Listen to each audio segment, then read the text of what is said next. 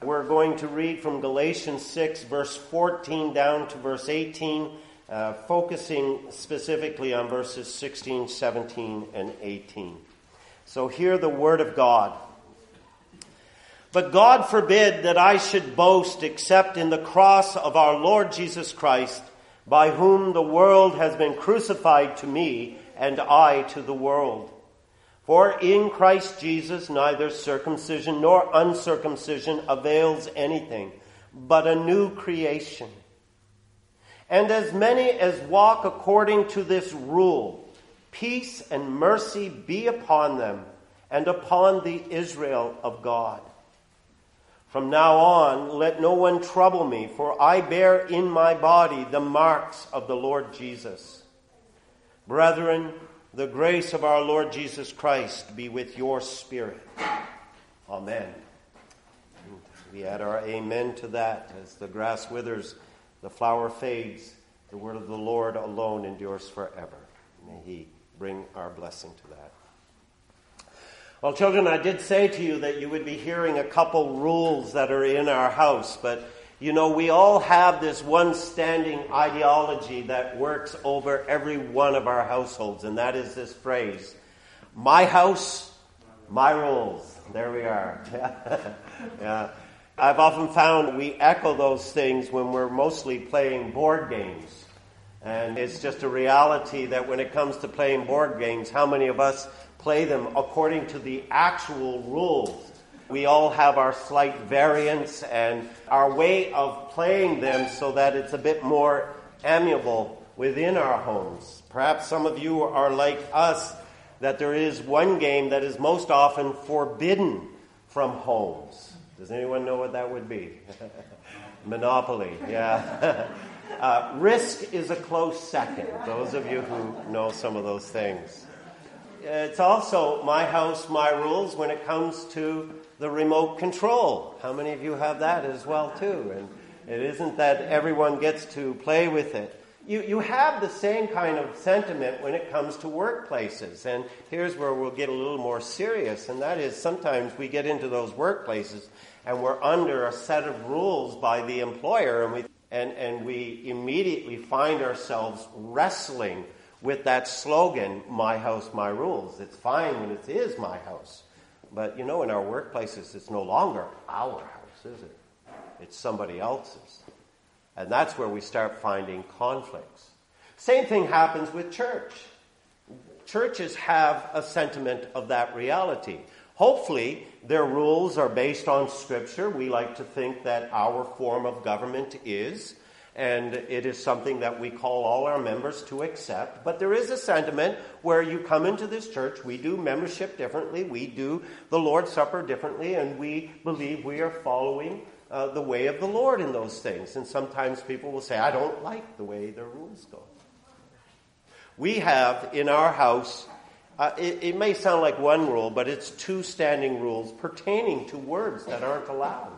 I don't know if some of you have that sort of thing, but children, I said you'd hear that there's two rules in our house. One rule is you're not allowed to say this word. You're not allowed to say stupid, especially if it's directed to someone. And it was very early on, and we're thankful when we hear our children as they're growing up, they don't use that word. They might use some other words that are very similar to it, but they're less offensive. The other word that we have as a rule in our house that you're not allowed to say, and that is shut up. And the reason being is that they are offensive. They are disrespectful, they are inappropriate, and they're not met with much grace, are they? They sound harsh, don't they? Even when you say them. Rules are there. And whether growing up in home or coming into a new environment, there are rules to follow. Sometimes those rules may not be right, and we have a legitimacy maybe to address that depending on the relationship we have with people. Some don't make sense to us. I have found when it comes to government, I sort of agree with Tacitus. I know some of you may not know who he is. Look it up on Google and just learn about him. It's a wonder he survived all the Roman emperors that he did. But he made the statement way back in the time of Rome that the more laws a government enacts, the more corrupt the government is. It's something to consider. And we might think that even in some of our places of social settings and that. But the Christian life is no different. There are rules to Christianity. There are rules that we as a church, as a household of faith, have in place to govern good and godly behavior. And often those rules within the church and those rules within the kingdom of God are able to testify whether or not your faith is true and real, or whether or not you're just being merely outward in your Christian life and trying to be popular. Now, I asked the children this question, but what is God's highest rule for us? And we can think of many things, but God's highest rule for us is that whatever you do to the glory of God. And in that, we understand, within that rule, that means that there is no way in the world that I can ever make a clear and expressed sin of Scripture glorifying to God. There's no way you can do that.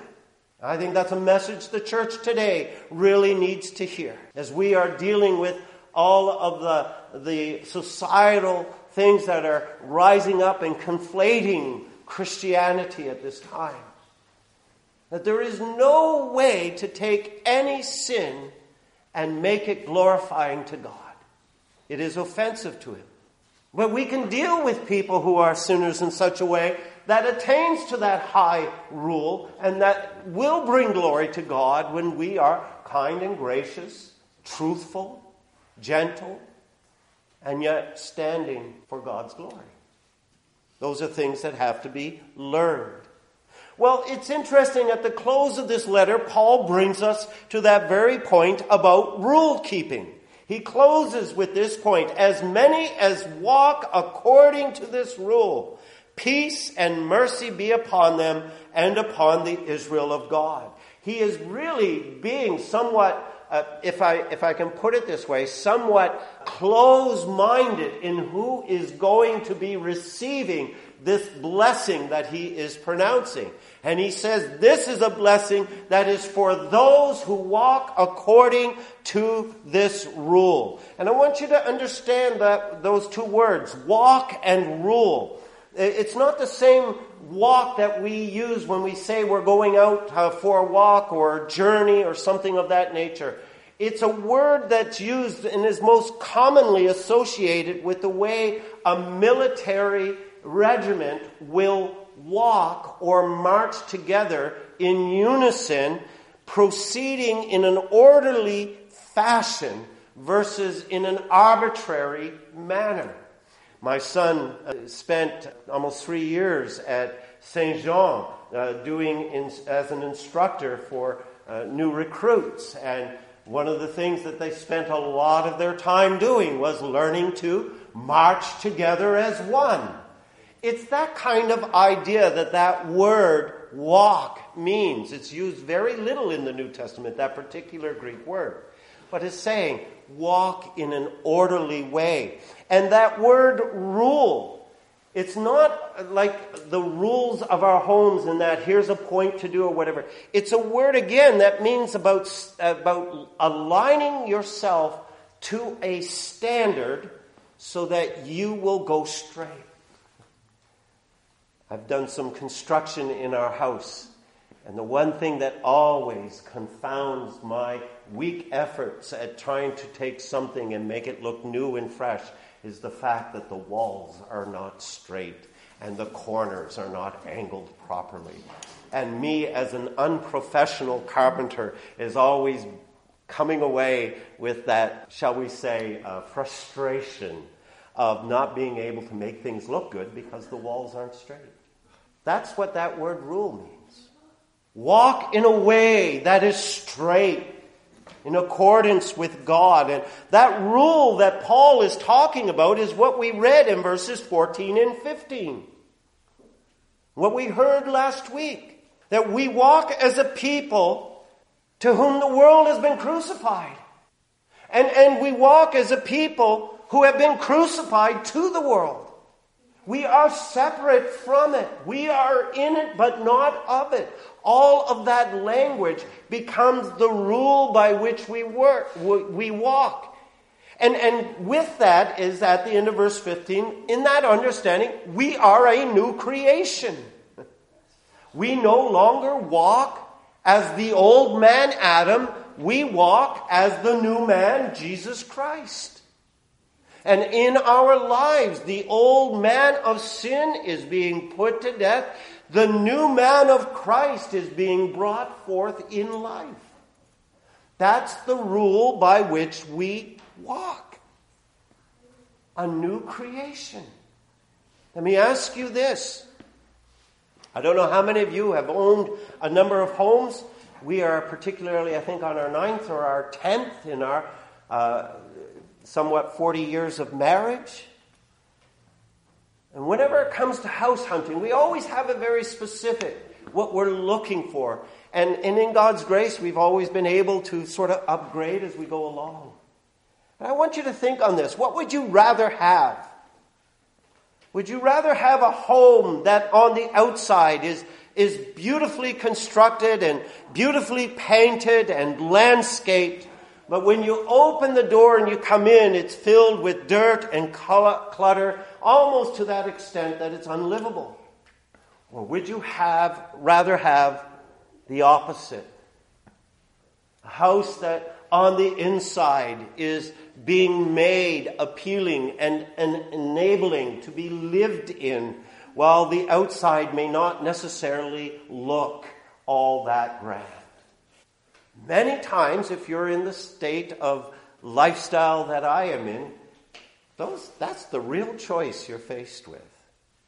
The Christian life is one where it is for us a work that has begun within us by God in the Holy Spirit that has to work itself from the inside out.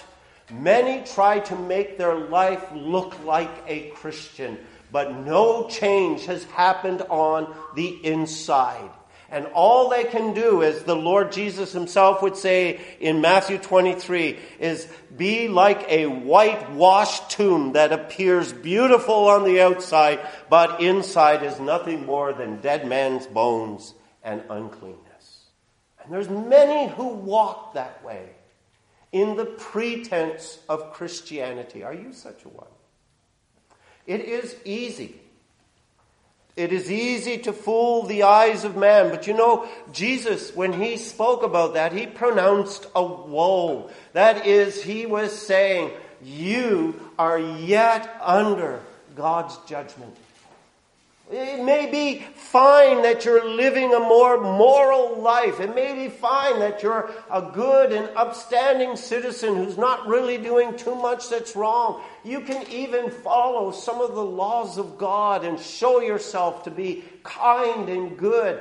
Unbelievers in their marriages can have better marriages than Christians. Unbelievers can raise their children sometimes better than Christians. We're struggling in these things. We recognize that. But that doesn't mean that you're a Christian.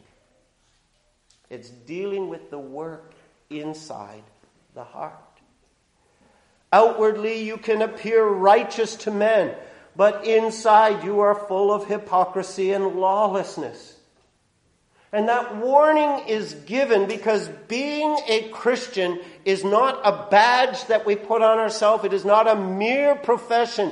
It is one who has experienced the life-cleansing, life-changing work of God through Jesus Christ by his Holy Spirit. Does that describe you? And you know how you can understand if you're walking according to that rule. Because Scripture from both the Old and the New Testament has given us at least 3 points about that life. And these aren't the points that I'm going to be expounding for you with this passage, but they pertain to it. How do you live as a Christian? Habakkuk 2, Romans, Galatians even. The justified live how? By faith. By faith. Those who have been forgiven of your sins, those of you who have been accepted by God as righteous, even though you are still struggling with sin, your life in Christ is first and foremost a life where you live by faith.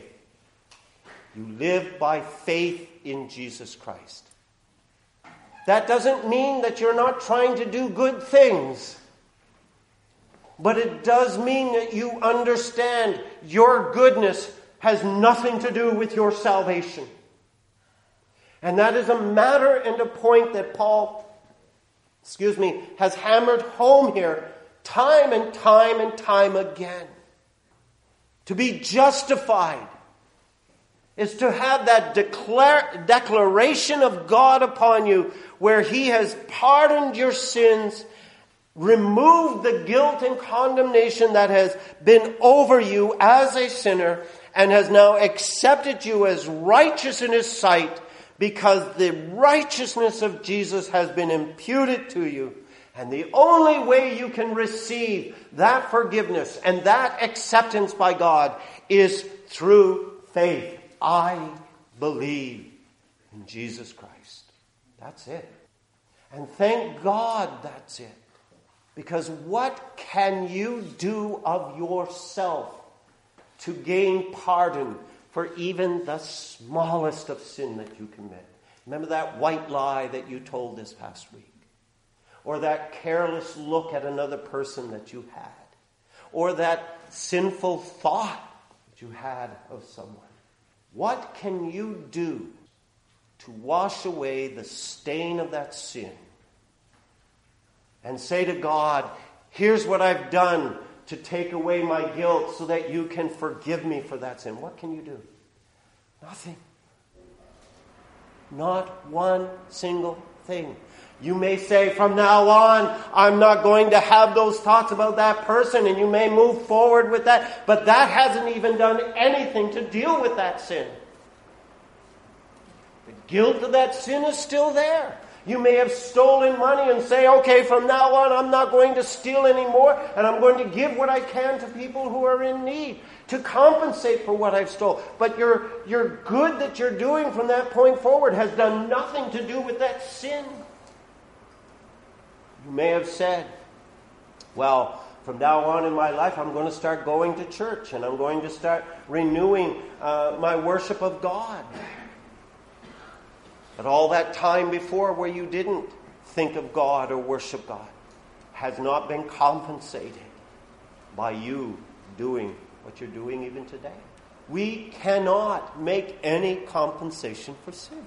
We live by faith in Christ, who has done all that is necessary to pay the penalty of our sins. His sacrifice wasn't a sacrifice for himself. He was without sin. He, in death, died a death he did not deserve, because it was a death for us to deal with what we deserve, judgment and wrath from God. And the life that we now live is lived by faith in Christ. Yes, I'm going out to do some good things, but you know what? I still fall short. I just use an illustration, helping a poor person. And in helping that poor person, it was a very good deed. It was something we're called to do. But you know how hard it was to keep it a good deed? Do you know how hard it was to fight in my mind that, oh, this person, if they just go out and get a job, they're only taking advantage of me. Hard to control those thoughts, isn't it? And I say that because it's so easy that with even the best of our deeds, sin attaches itself to them. That's why our goodness does not profit anything for our salvation. It is faith in Christ and Him alone. My friends, if you have not come to that place where you look unto Christ as your Lord and Savior, if you have not seen that his sacrifice is the payment for the penalty of your sins, and you have believed that he has taken away God's judgment, if you have not come to that place of believing in Christ, you are still in your sin. You are still under judgment. You are not. That's where it begins. I call you to believe on the Lord. And the life that you live from this point forward is a life of faith in Christ. But then there's living in the Spirit, what we've already heard from Galatians chapter 5. Live in the Spirit. And again, that was a message spoken to Israel back in Ezekiel. I will pour out my Spirit upon you, and you will live in a righteous way. You will have the Spirit of God moving you away from your sin of idolatry. And Paul says the same thing to us. Walk in the Spirit, and you will not fulfill the lusts of the flesh. And so we live by the Spirit. Here's part of that rule that we're called to. And living by the Spirit is learning to, as we have been enabled by God, learning to demonstrate that presence of the Spirit by growing in love and joy and peace and long-suffering and kindness and goodness and meekness or gentleness, faithfulness and self-control. Living by the Spirit is learning to be like Jesus. And that's part of this whole rule. As many as walk according to this rule, the just who live by faith, the believer who lives in the Spirit, and last, that one who lives by the Word of God. Again, both the Old and New Testament. Man shall not live by bread alone, but by every word that proceeds from the mouth of God. Isn't it interesting? Denominations and churches who have fallen away from the truth. What is the very first thing that happens that opens the way for them to increasingly allow the worldliness of the world in? The very first thing they deal with is that age-old temptation and lie of the devil. Did God really say? And they begin it not by denying that the Bible is God's holy, inerrant word. They begin by denying that it has authority in our lives over certain areas. And they begin to say, well, no. When Paul wrote that about women in office, we'll take that. That was just a cultural thing back in his day. Do you know they're saying the same thing about homosexuality today? It's just a cultural thing. But that's the way into denying the authority of God's Word. And when you do that, then the Word itself is no longer inspired, because it's not just one point that needs to be changed to accommodate us. It's several points. And so you start saying, no, that's not inspired. That's not really the Word of God. Men wrote the Bible, and we need to think for ourselves. And that's the degrading of the Word of God. What does God in His Word say about those who are His children? You live by my word. You live by my word. Every word that proceeds from my mouth is given to you. Yes, even those genealogies that we never read, those names. We just, okay, where does this end? It's all the inspired Word of God. And the Lord Himself lived out this life. He lived in accordance to this rule and standard. And what, in the time we have left, what I want you to see is that whoever walks according to this rule, who lives by faith, who lives in the Spirit, and who lives in accordance with God's Word, peace, mercy be upon them and upon the Israel of God. God has blessing for you. And I think it's a beautiful way to close out this series, to seeing that we who walk according to this rule, we have blessings. And the first is God's goodness that is promised to us.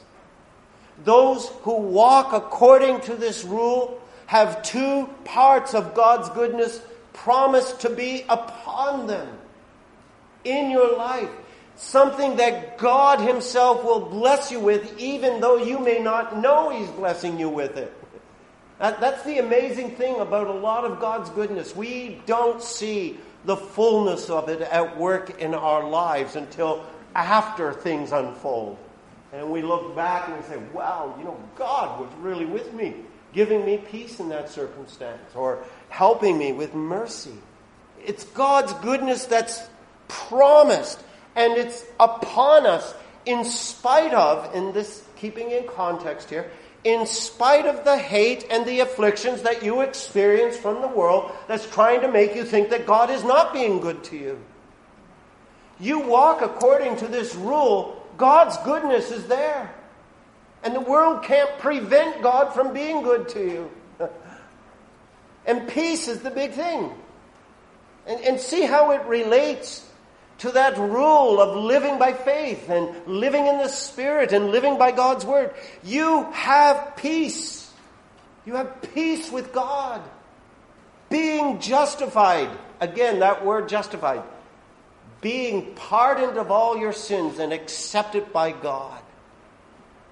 To be able to live today, even as young children, with the knowledge that when you come to God in Christ and you say, Father, forgive me for this sin. What do we hear? The goodness of God. It's forgiven. It's forgiven. I've washed it clean from you. And the peace of God comes and meets us. Why is it that when we ask for forgiveness from God, that we can rise up from that time of petitioning God, please forgive me for the more grievous sins that we focus on, that we can rise up and we have that sense of peace in our hearts? That's God ministering his goodness, saying you're forgiven. We have a peace that passes all understanding because God is dealing with us not as a judge, but as a father. That's one of the great things, children, I hope you learn in your homes. As much as you have rules to follow and you think they're hard, understand, Mom, Dad, they're dealing with you as their children. You're not a stranger. You're not an outcast. God, the same way, is treating us as a father. We understand in dealing with us as his children that there's nothing. We have a peace that passes all understanding, that speaks to our hearts, that great and glorious truth that nothing will separate me from the Father's love in Jesus Christ. Nothing at all. I don't know how many times that has been a joy, an assurance of my heart. And mercy. Mercy. An extension of God's goodness. Unlike this unforgiving culture of our day. I know we've done it and seen it in many circles. I heard this last week again of another instance, but how many times when somebody is trying to run in a leadership position, does somebody go and try to dig up something from their past, maybe from their youthful days, and hold it against them and say, no, this man can't go forward. He did this in this past. And what's the refrain that comes from that? They did it once. I cannot trust them that they won't do it again. How many times have you heard that? That's an unforgiving culture we live in. God's mercy is not like that. Praise God, his mercy is not like that. God's mercy is true and faithful.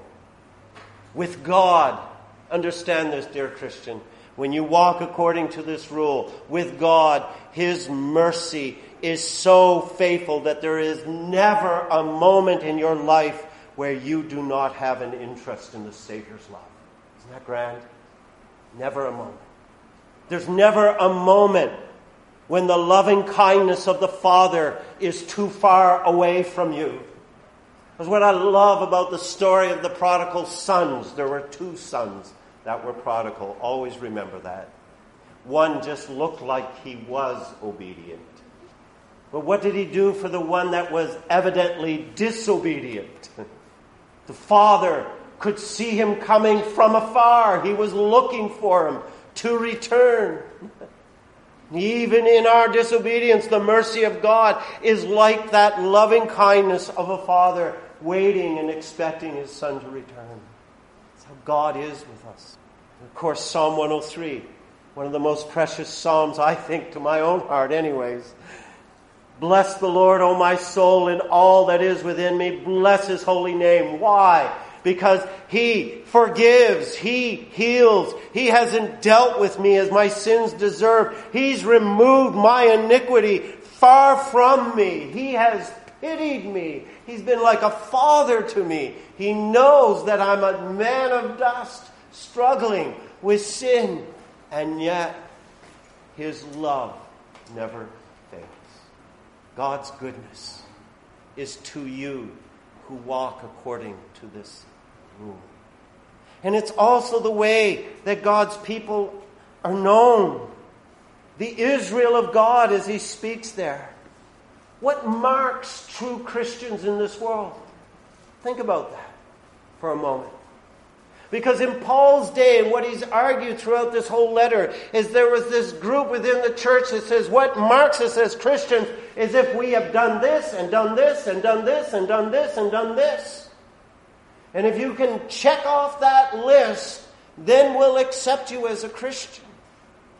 And they were trying to enforce many rules and regulations that had been fulfilled by Christ and were no longer necessary for the church. And that's why Paul uses this phrase, the Israel of God. God's people are known not by what they do, but in whom they believe and walk. And he's already said that. If you go back to Galatians 3, verse 29, if you are Christ, then you are Abraham's seed. You are heirs according to the promise. You're the Israel of God. But what are the marks? What are the marks that Paul speaks of in verse 17? From now on, let no one trouble me, for I bear in my body the marks of the Lord Jesus Christ. Interesting again, that word mark. You know what the Greek word is? You'll know it. I'll teach you a little bit of Greek this morning. Stigma. Stigma. We use that sometimes, don't we?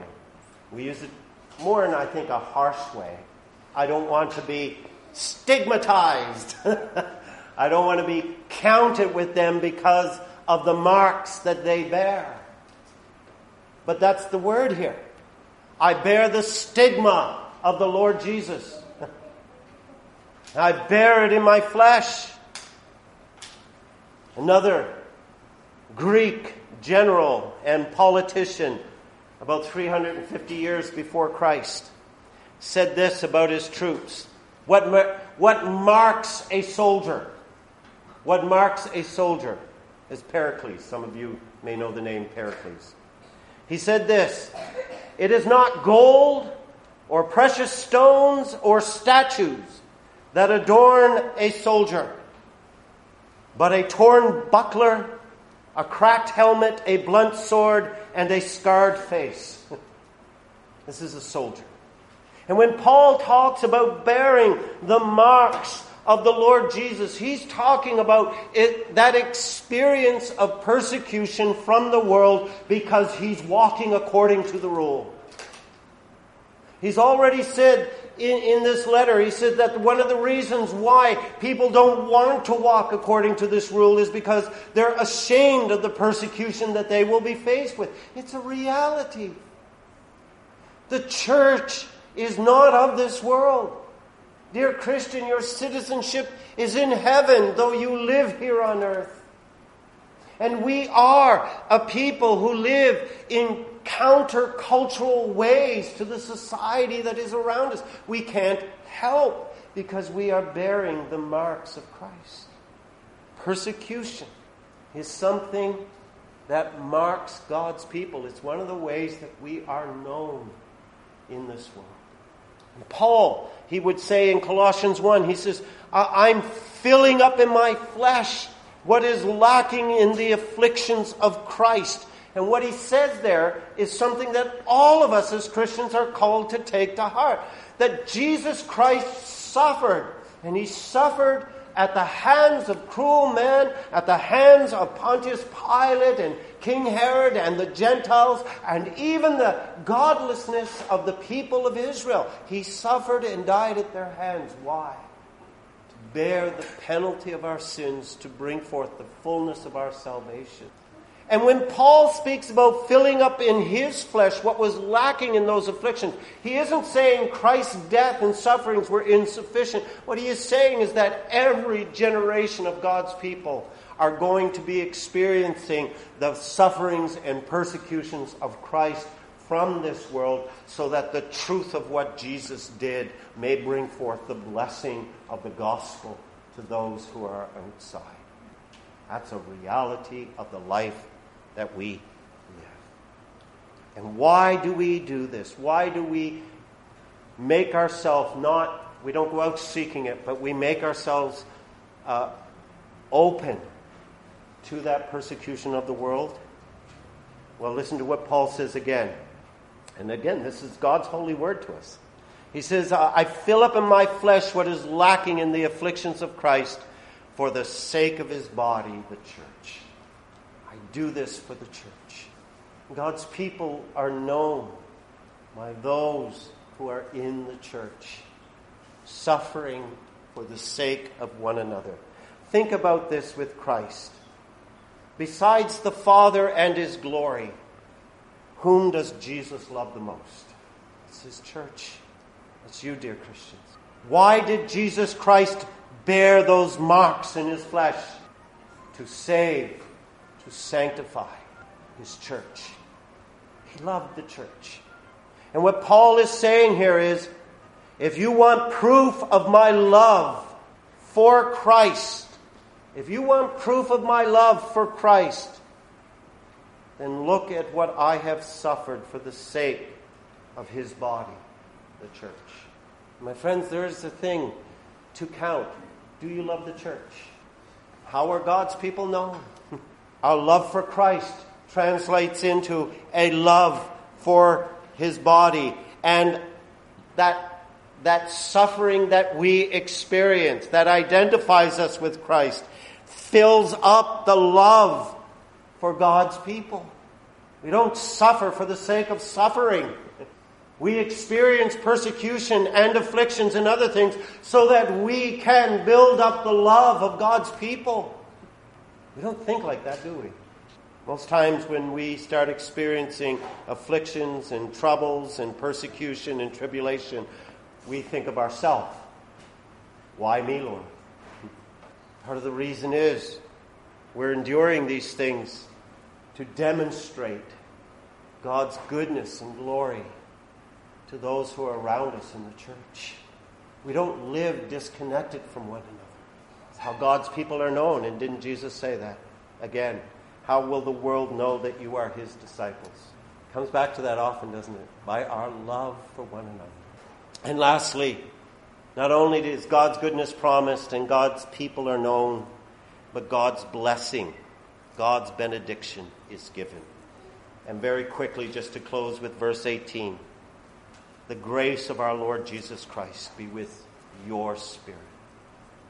You know, the grace of God, the grace of the Lord, love of a holy God to an unworthy sinner. May that grace be to you. But look at how that blessing is given. Be with your spirit. Did you notice that word your, it's plural. It's saying to all of you. May it be with your spirit. But the word spirit is singular. I know this is grammar language, but it's important here. Because what he's saying here is God wants to bless you all as one.